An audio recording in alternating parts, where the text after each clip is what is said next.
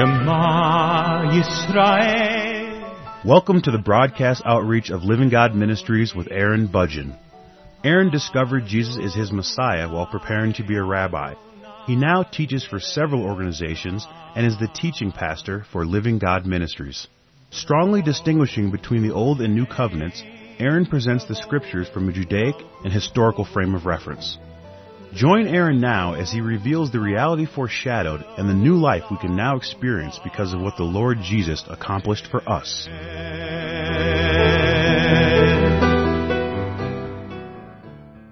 In Romans chapter 1, beginning in verse 18, it says, "For the wrath of God is revealed from heaven against all ungodliness and unrighteousness of men who suppress the truth in unrighteousness. Because that which is known about God is evident within them, for God made it evident to them. For since the creation of the world His invisible attributes, His eternal power and divine nature have been clearly seen, being understood through what has been made, so that they are without excuse." This passage in the Scriptures is often referred to in order to address the question of the existence of God. And the existence of God is a question that many people struggle with. There are many opportunities to have discussions and debates about the existence of God. Sometimes people will talk about their faith. They'll talk about the Lord Jesus with other people. They'll talk about the things that they believe, and yet they're talking with people who don't really acknowledge or believe that there is a God at all. And so when this happens, you're talking to them about spiritual things, and they may agree with you in some way, or they may give the appearance that they agree with you in some ways, or they may give the appearance that they understand what you're saying. But the truth of the matter is that they may not believe anything that you're really saying. They may just simply be giving you some confirmation of some kind in order to feel as though they're being accepted by you, or they may suggest that they believe things that are similar to what you believe, or they may just simply feel okay with you believing what you are believing, even though they don't really have that kind of conviction. People just might be polite, in other words, and yet not really have the same beliefs that you have. And then when you find yourself having debates with this individual or discussions that lead you to believe that they don't really believe the same things that you do, you might feel a little confused. You might wonder, what is this person doing in this church? Or what is this person doing around all these believers? Or what is this person doing in my life at all? These are the kinds of questions that people start asking. And the reason why there is this confusion is only because this is an individual who probably does not really believe or has no real deep conviction about the existence of God at all. This is a very important question to ask about the existence of God at all, and is there any evidence to show that there is a God at all? It's a very important question. Now, what people normally do is they normally take the position that there needs to be some proof that God exists. Otherwise, they're not going to believe that there is a God at all. That we need to have some proof in order to show that He is. Now, there are some serious complications with this. First of all, if there is proof, if there is a way to really prove that there is a God, then people would have to acknowledge that proof. They would have to recognize that through the evidence that was presented, that there is proof that there is a God, and so they are going to have to believe in Him because of the proof. Now, from what I can tell, there is not enough evidence available, that there is not enough information available in order to construct a proof to show that God truly exists. And I believe that there are some very important reasons why that does not exist, why there is no way to actually prove His existence. The most important reason that I can think of as to why He would not allow us enough evidence or enough information to prove His existence is because He does not want us to turn to Him because of a proof. I personally believe that He has not made it possible for us to prove His existence because He wants us to turn to Him because we want to know who He is, not because we have no alternative, because we have been overwhelmed by the rational arguments that have been presented through a proof. And so it's my belief, it's my opinion, that the reason why there is no way to really prove His existence is because He does not want us to turn to Him because we have to, or because there is a proof that confirms through our rational minds that He does exist. So this is how I look at this situation. This is how I look at this circumstance and this question of whether or not there is a proof, and do we really need to have a proof. Now again, there are many people who will then reject the existence of God because there is no proof.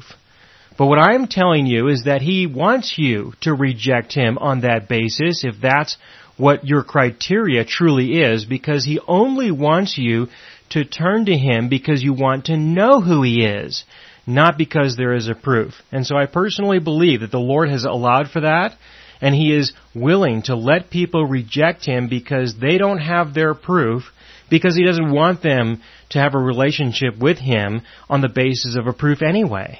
And so while many people may feel confident in their rejection of the existence of God, I believe He also is very confident because He doesn't want them to know Him on that basis either.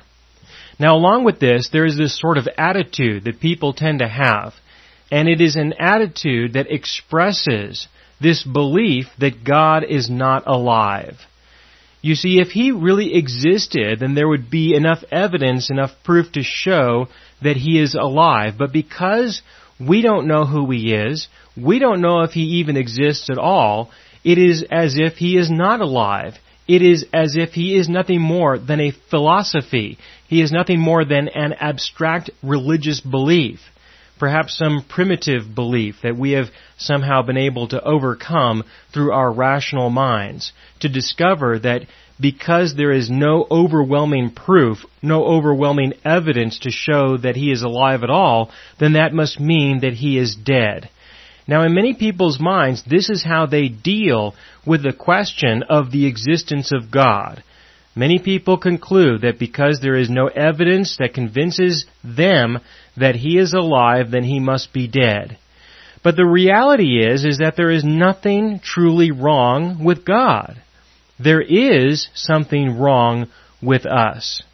The reason why we believe that God is dead, or He is not alive, or He is not in existence at all, is because there is something wrong with us, not because there is something wrong with Him.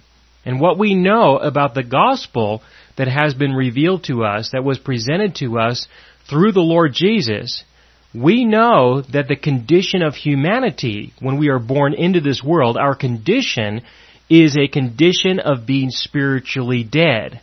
That this is a condition that was inherited by Adam and Eve. And so for people to take the position that there is something wrong with God, the fact of the matter is that there is nothing wrong with Him, there is something wrong with you. Now, to recognize this, to acknowledge this, I personally believe that this is something that we can be thankful for, that we don't have to be offended because we discover that there is something wrong with us. But of course, I know that there are many people who will be offended by me saying that there's something wrong with them, that there isn't anything wrong with God. But if you were to consider it at least for a moment, from a rational point of view, if there is a God, then wouldn't you expect there to be something wrong with you rather than there being something wrong with Him? From a rational point of view, you could consider that. But I don't want you to really consider it from a rational point of view. I want you to believe the testimony of the Lord Jesus, the testimony of the Scriptures, the testimony that our God has revealed to us that there is actually something wrong with us. Now, I personally have wrestled with this question of the existence of God. I have. I know what it is to wrestle with this issue. I wrestled with it for years.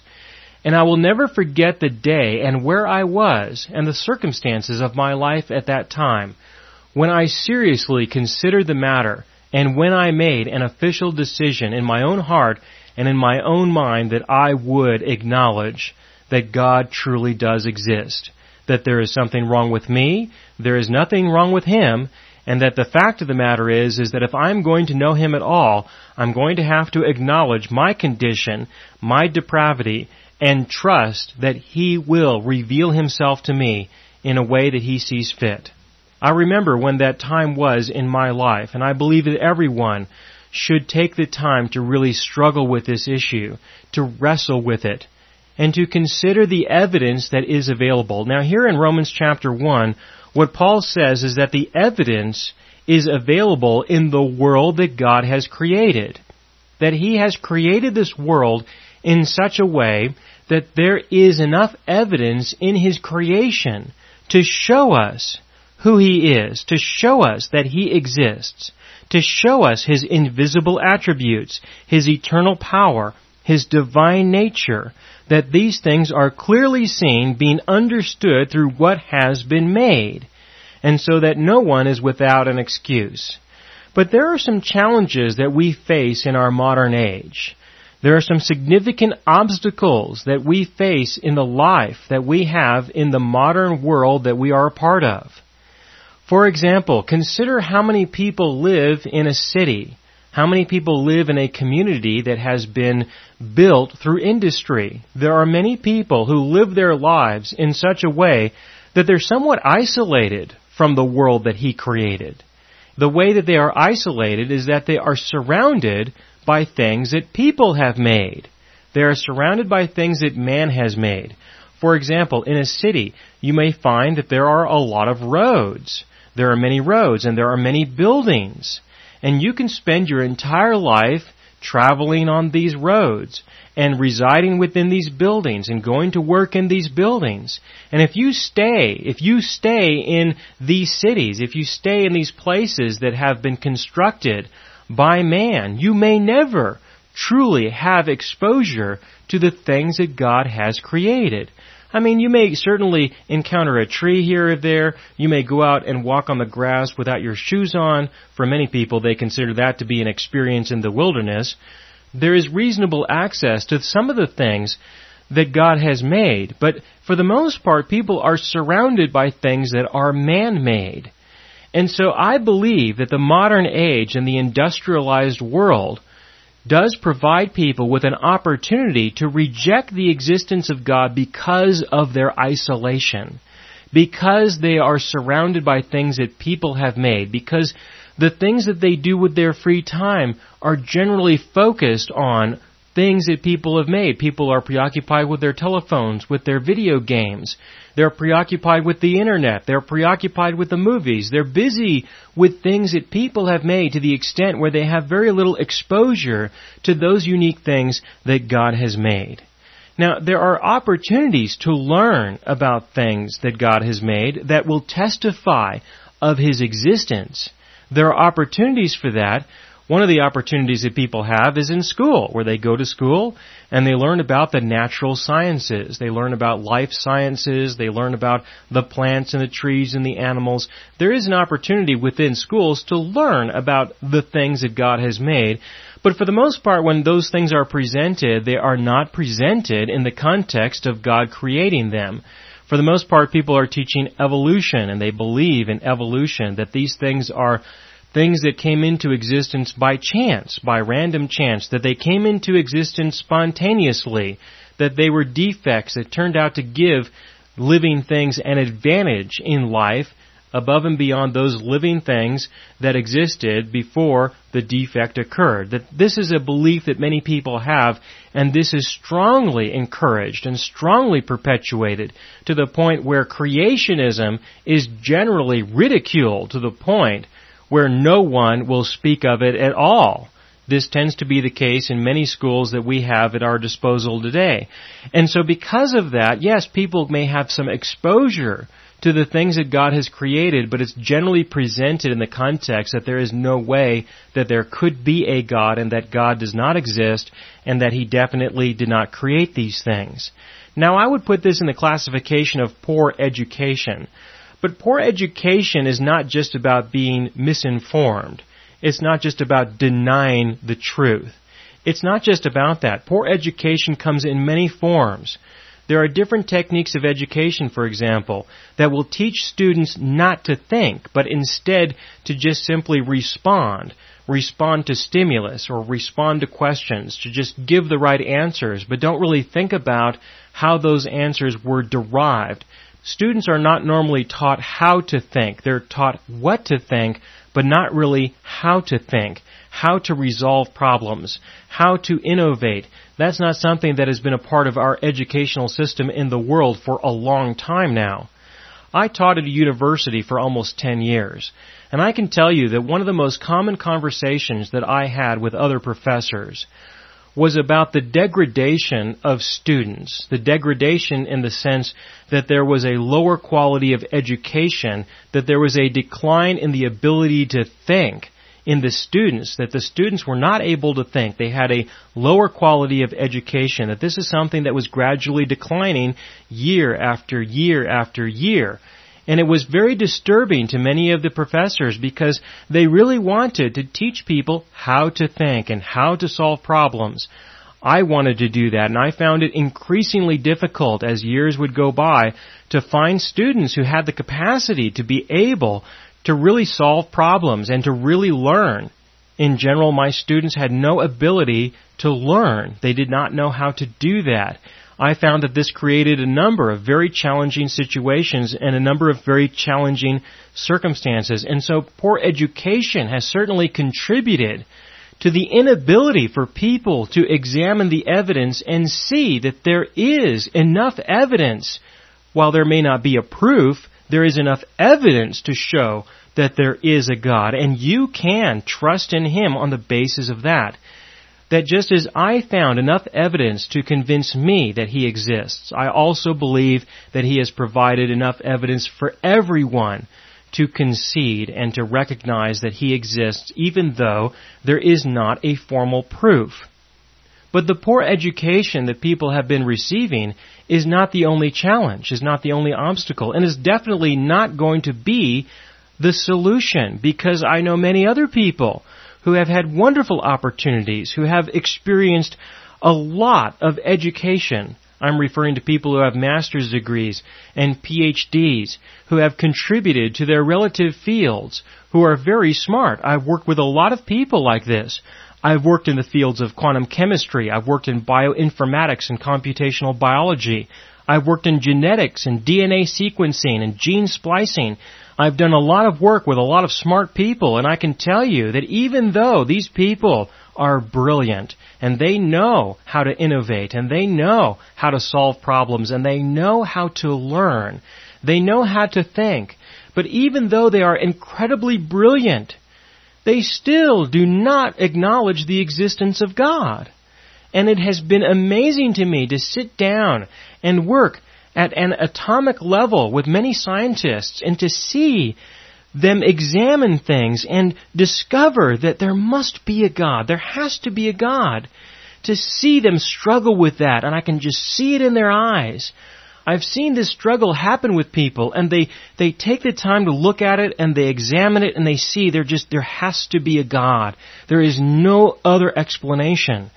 But then after a pause, they gather themselves together and they compose themselves and they intellectually deny the evidence that is in front of them. They say that there must be an alternative. There must be an explanation that we just have not yet discovered yet, because the alternative of acknowledging that there is a Creator is just unacceptable. It is unacceptable not because we don't want to acknowledge that there is a Creator, but it is unacceptable because of the consequences of that. Huge consequences that they're going to experience if they acknowledge that there is a Creator. I've seen people wrestle with this. Many times I've been in meetings where the room has been filled with PhDs, and we would be talking about various projects. We would be talking about new opportunities for research, and it would not be unusual for somebody to make some creative comment against God or against creationism, and then everybody's eyes would be shifted over towards me to see if I would respond. And I generally would not, because I didn't have to, because they knew that I was a man of deep conviction and of deep belief, and there was no reason for me to respond to the ridicule that they were expressing.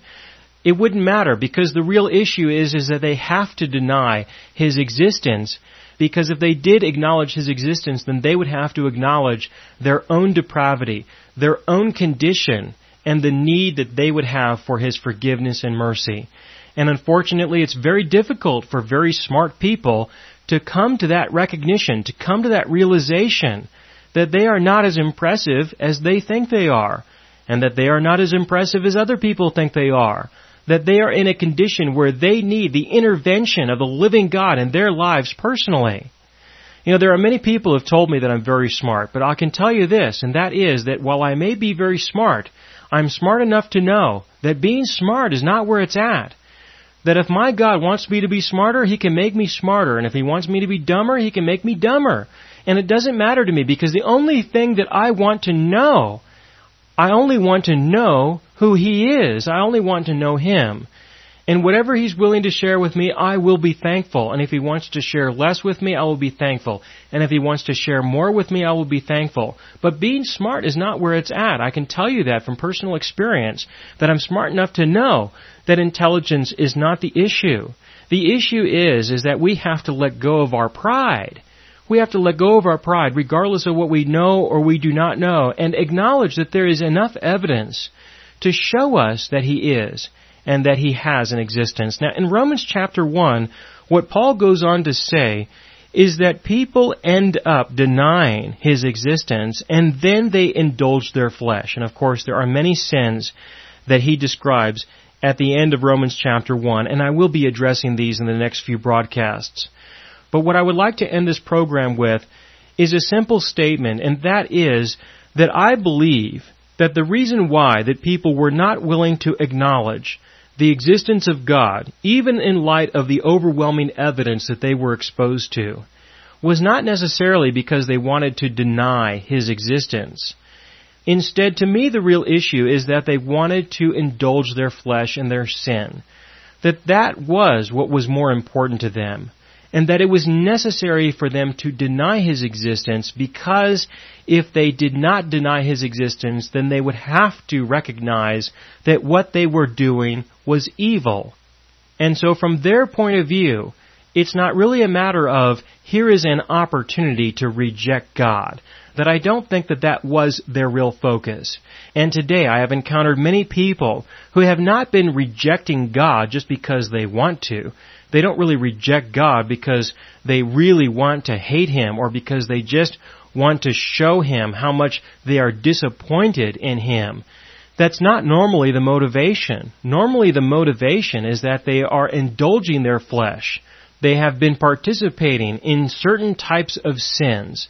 They have been engaging in certain forms of evil, and they do not want to acknowledge that what they are doing is evil. They don't want to acknowledge that what they are enjoying is truly sin, because if they do, then they have to consider that they might have to put that aside. And so I have found that for the most part, people do not reject His existence just because they want to reject His existence. They want to reject His existence because they don't want to let go of their sin. That's the real issue. And so when I speak with people today about the existence of God, I do make a sincere attempt to share with them the value of having a relationship with Him. To share with them the fact that the world has many things to offer that is true. That sin has an appeal, that is true. But that it will never really satisfy the deepest longings in our hearts. That we were created by our God in such a way that none of these things will ever fulfill us. We may experience some temporary moments where we feel as though maybe we are fulfilled, but the fact that they are temporary should give you an indication that we were not created to indulge our flesh in these ways. And that our God has created this world in such a way that we will never be at peace.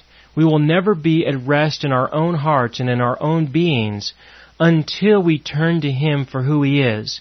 Because He created us in such a way that only He will fulfill the deepest needs of our hearts.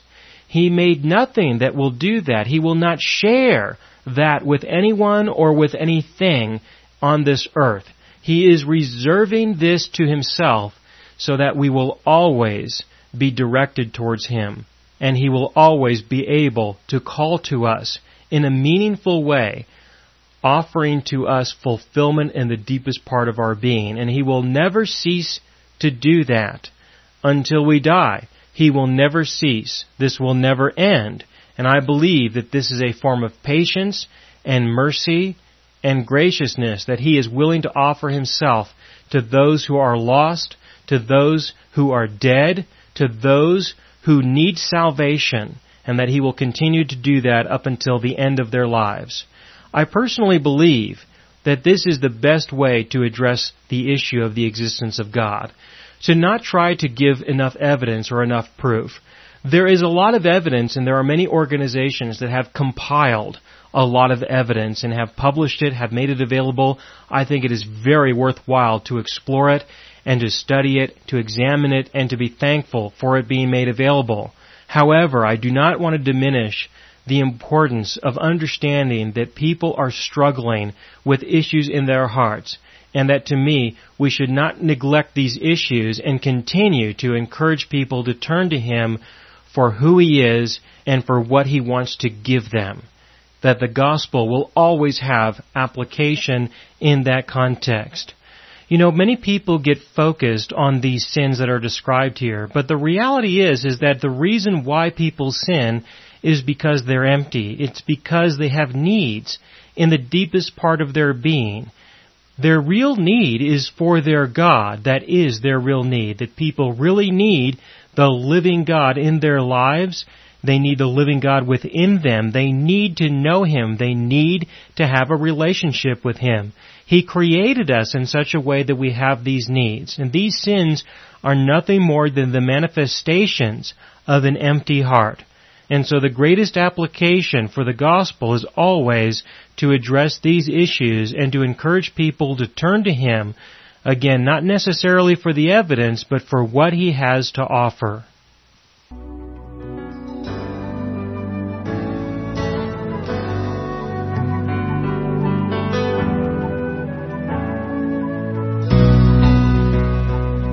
You have been listening to the broadcast outreach of Living God Ministries.